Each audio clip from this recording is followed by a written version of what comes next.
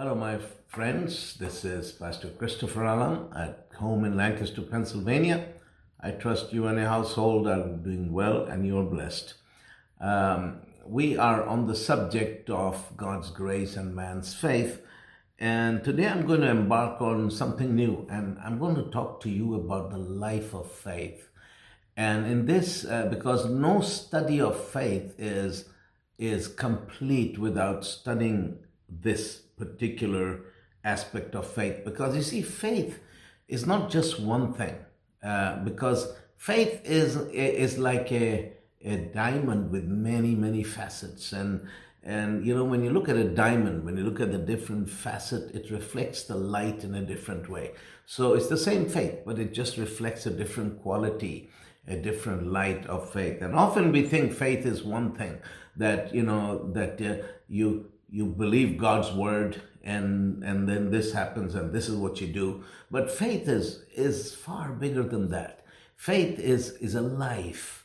And what I want to do now is, from this lesson onwards, I want to go with you and study the heroes of faith of Hebrews chapter 11. And it's very fascinating because if you stay with me through this study as we go through the different heroes of Hebrews chapter 11, we will see, what their faith was, because they were commended for their faith.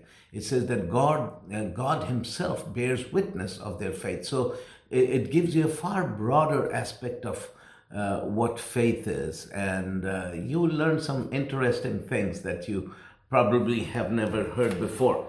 Now, in Hebrews, actually, we start in Hebrews chapter 10, verses 37 to 39. These are the last words of Hebrews chapter 10 before we go into Hebrews chapter 11. And Hebrews chapter 10, verses 37 to 39 say this: "For yet a little while, and he that shall come will come and will not tarry. Now the just shall live by faith, but if any man draw back, my soul shall have no pleasure in him.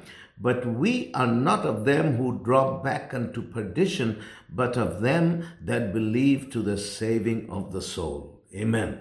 So what the writer of the book of Hebrews is saying is that he who will come, that is Jesus, he's talking about the returning of Jesus.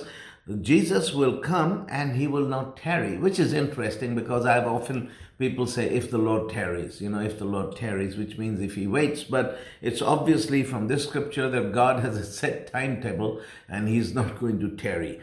So now, what would our response be to the fact that Jesus is coming back? Now, this is verse 38.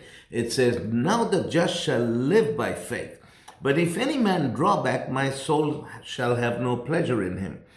Now, what he's saying, it doesn't say that the just shall act by faith when faith is needed. He didn't say that you live ordinary and then when you need faith, when you come in a crisis, you kind of shift into faith gear. That's not what he says. He says the just shall live by faith. That means your life is a life of faith. You live by faith, you breathe faith, you talk faith, you think faith. So the just shall live by faith. So faith is a way of life. Now, another thing I'm reminded of, I've heard many preachers talk about, well, there have been different waves, they have this charismatic wave and there was this healing revival. Then we had the word of faith wave, and all these waves have gone, and now the word of faith doesn't have any relevance, and so we have moved on to other things. Now, let me just say this. That is pure nonsense, because faith is not a wave. It is not a move. It is not it's not like the laughing movement that came, and for some years people were on the floor laughing on the ground, holy laughter, then that stopped. No, faith isn't a wave or a fad that came through and left. Faith is a way of life. A lot of things will come and go, but faith will always be there because we are called to live by faith. Faith is not a move. It's not a movement. There's no faith movement.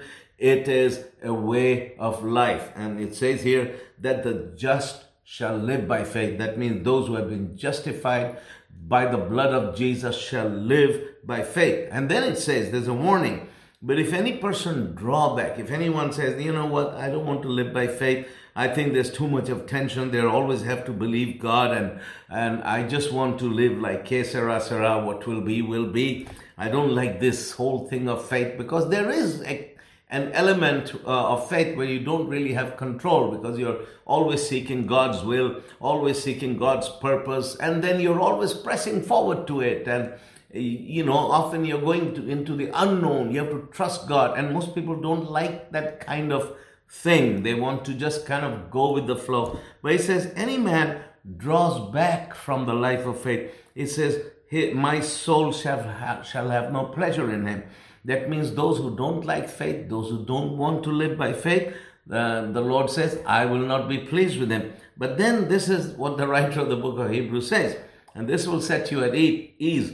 In verse 39, but we are not of them who draw back unto perdition. That means we are not of those who draw back unto destruction, because here's the really bad thing. If you draw back from faith, you end up in destruction. So he says that we are not of those who draw back, pull away from faith into destruction, but we are them who believe to the saving of the soul. And in the Swedish Bible, it says those who win, so we are winners. If you are a person of faith, you are always going to win, and you shall make it, and you shall be an overcomer. You shall be victorious. Amen. So now let's go. Now this is the preamble, in a sense, that we are the just and we are going to live by faith, and there's nothing in us that tells us to pull back, but we shall press forward in faith and go wherever God tells us, wherever the Holy Spirit takes us. So now in Hebrews chapter 11, verses 1 to 3, this is the beginning of the chapter 11, the great chapter of faith. It says here, now faith is the substance of things hoped for, the evidence of things not seen. Now this verse, I should say, in a way, is the best definition of faith you will find in the scripture. It says faith is the substance of things hoped for. There are two statements here. The first one says that faith is the substance of things hoped for, and faith is the evidence of things not seen. This is really fascinating. So let's look at them. So faith is the substance of things hoped for, the evidence of things not seen. So actually, if you put these two statements together, you'll find that substance and evidence, substance in the first statement and evidence in the second statement, are actually synonymous. And things hoped for and things not seen, those are the second part of the first and second statement. They are also synonymous. So you could put these two statements together and say this, that faith is the substance or the evidence of things that are hoped for and not seen. Okay, now let's look at it. What is substance or evidence? Substance or evidence, like for example, this is kind of legal language, if you are in court and a crime has taken place, say for example, someone has been killed or something, they want evidence, they want substance, they want something tangible. And one of the things they look for, where is the weapon that was used? That's very important for them, whether it was a gun or whatever.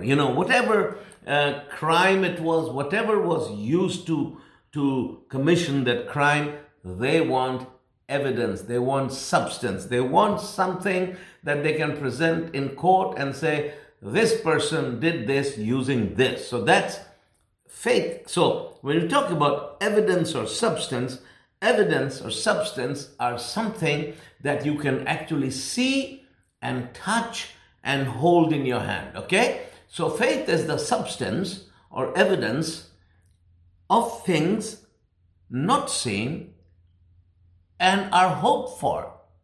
Now, things hoped for are things that do not exist in the present, but they exist in the realms of hope. Hope is always in the future because, for example, I don't hope that I had this pen because I already have it. It is already in my hand.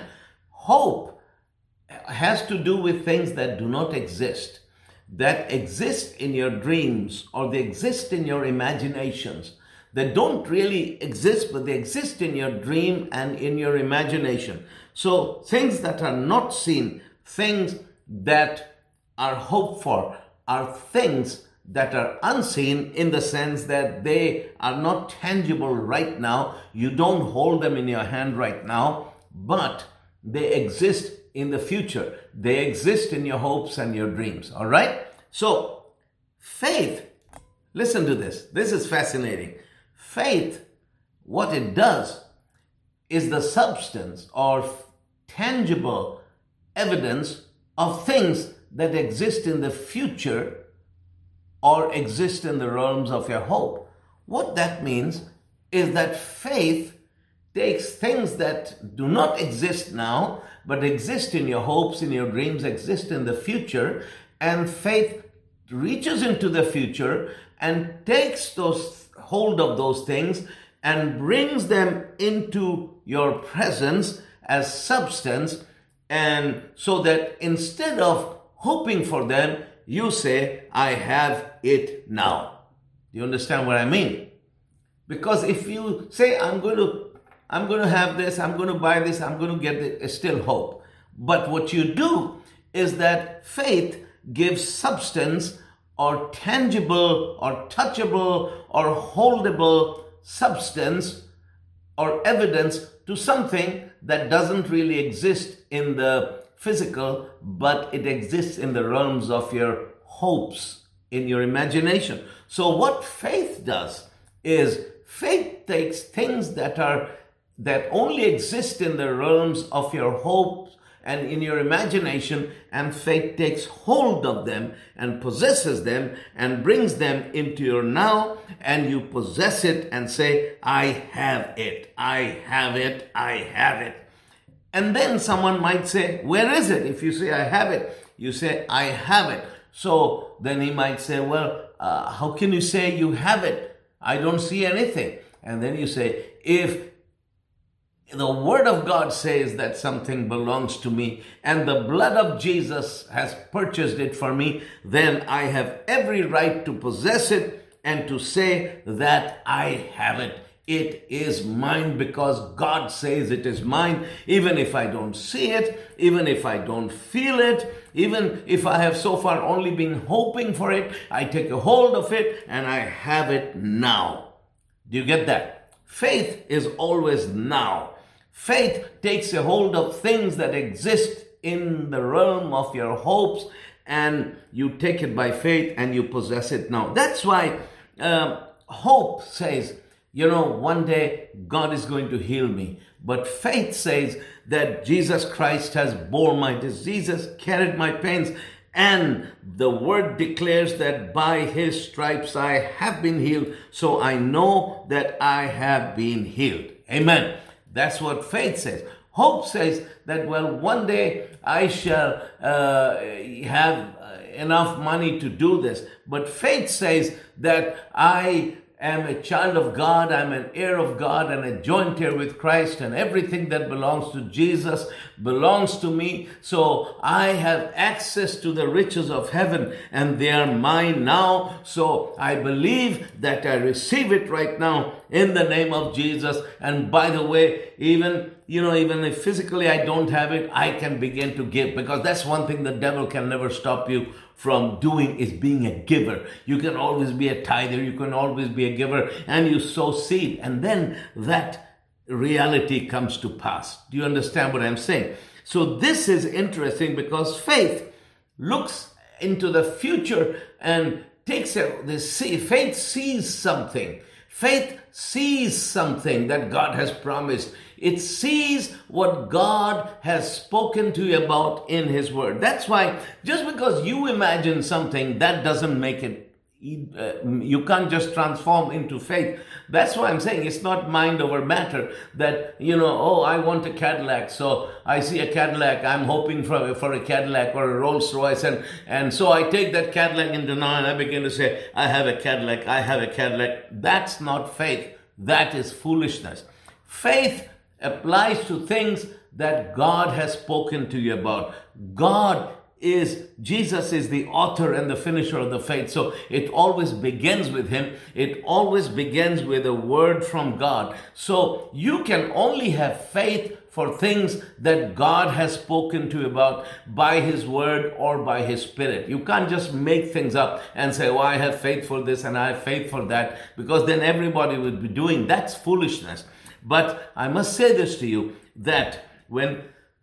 but there are things that God has promised you in his words, like healing belongs to you. And like, for example, you want your children to be saved. There are promises in the word for that. That is something you can take it by faith. And financial provision, that belongs to you by faith. There's many, many, many things that God has actually promised. Then there are things that are specific to you when it comes to your ministry and your life, and specific things that God wants you to do, and you need resources for that, and whatever resources, spiritual or material, God makes it available to you. And so that's what I mean, is that faith always comes by hearing by the word of God. Faith begins when you have heard from God. You can't just say, well, I feel, it would be nice to have this luxury, this, that, and the other, and so I guess I'm going to believe God. You can't do that. God has to put it in your heart by his word or by his spirit. And so when he does that, and that's when it exists in the realms of hope, but you reach out into the future, into the hope, into the realm of hope, and you take a hold of it by faith, and you possess it and say, I believe it, I receive it, and then it will happen to you. Amen? And you see that all the way through Hebrews chapter 11, how the heroes of the book of Hebrews, how they all looked to the heavenlies and they saw something in the heavenlies and they took a hold of it and they pursued that with all their hearts by faith. So it says, anyway, let's carry on. It says, now faith is the substance of things hoped for, the evidence of things not seen. And verse 2 said, for by it the elders obtained a good report. That means by faith, the heroes of faith who lived before us, they obtained a good report. By who? By God. That means that they pleased God by their faith, so much so that the whole Bible is actually a testimony of who God is. But Hebrews chapter 11 is full of testimonies from God testifying of men. The whole Bible is man testifying of God. But Hebrews chapter 11, God testifies of men and women who pleased him by their faith. Faith pleases God. They pleased God by their faith. And so because of that, God himself testifies of them. Hallelujah. So it says, by faith the elders, that means those who have gone before us, they obtained a good report. Then it says here, verse 3, through faith we understand that the worlds were framed by the word of God, so that things which are seen were not made out of things which do appear. Interesting. This is great. It says that by faith, it is by faith we understand that God created everything we see. The universe, the planets, the earth, the animals, human beings, everything God created by his words. So that the things that we see, they were not made of things that are seen. So the things that we see were made by something unseen. They were made by the word of God. By the word, God created and formed everything. And it's not that God took a little bit of this and God took a little bit of that and made the trees. No, God spoke his word and created all things. So the word of God is the power of God. Amen. So now let's look at the first hero of faith. That's in verse 4. By faith Abel offered unto God a more excellent sacrifice than Cain, by which he obtained witness that he was righteous, God testifying of his gifts, and by it he being dead yet speaketh. Now, faith is a sacrifice, because Abel and Cain were the two first children of Adam and Eve. So what happened was that when it came time to sacrifice to the Lord, and I'm just giving you my paraphrase, what happened was that Cain was like a farmer. He grew fruits and vegetables. So he picked some fruit and vegetables and made a nice, beautiful offering of a fruit basket or whatever, and brought it and put it upon the altar. Abel, on the other hand, he was a shepherd, and he thought, God has been so good to me. I want to give to God not just something that is good and beautiful, but I want to give him the best I have. So he began to look through his property to see what he could give to the Lord. And finally he came to the place where he kept his flocks. He was looking over his flocks, and then he saw this little lamb that he loved so much. I mean, that lamb was his prized possession. Wherever he went, Abel used to carry that lamb. So he said, I will sacrifice this lamb and give it to God, because this is what I love the most.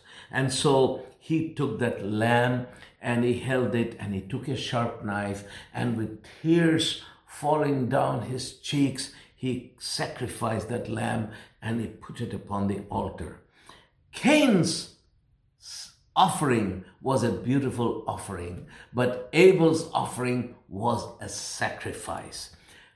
Cain gave an offering, but Abel gave a sacrifice. And that's why verse 4 says, by faith Abel offered unto God a more excellent sacrifice than Cain. He was not trying to outdo his brother, but it was his faith.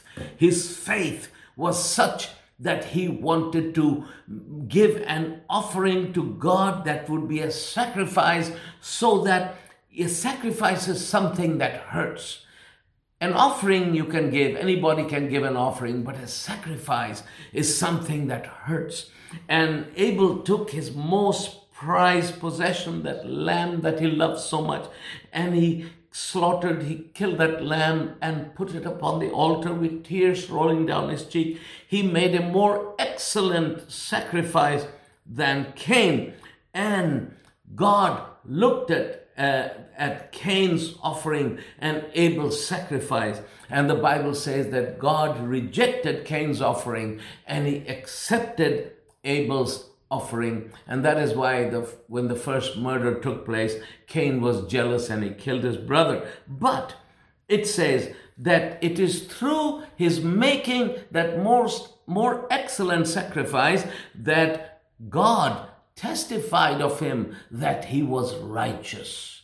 It was because of his sacrifice God testified that Abel was righteous. And it says that God testified of his gift, and because of his sacrifice, because of his gift, Abel, although he has been dead for 6,000 years, his faith still speaks. Hallelujah. That is the power of a sacrifice. That is the power of faith. Abel came to the Lord with faith, and he gave to God a more excellent, not an offering, but a sacrifice. He made a sacrifice that hurt. It cost him something. And because he made that sacrifice, it says that God testified of him and he was righteous. And God testified of his gift. And because of his sacrifice, although Abel has been dead for 6,000 years, he still speaks. Hallelujah. His faith is still speaking for him. So faith is a sacrifice. Beloved, let us live this way. Let us live lives of faith and lives of selfless love and sacrifice to the Father, and make sacrifices for the gospel. And let us sacrifice to get the gospel out to the lost, to those who have never heard before. Let us give to the Lord and give our all to the Lord. But more than your money, God wants your life. He wants your heart. before he wants your possessions. But once you have given your life, your heart, you've dedicated yourself to him, then you can give him of your money and your possessions.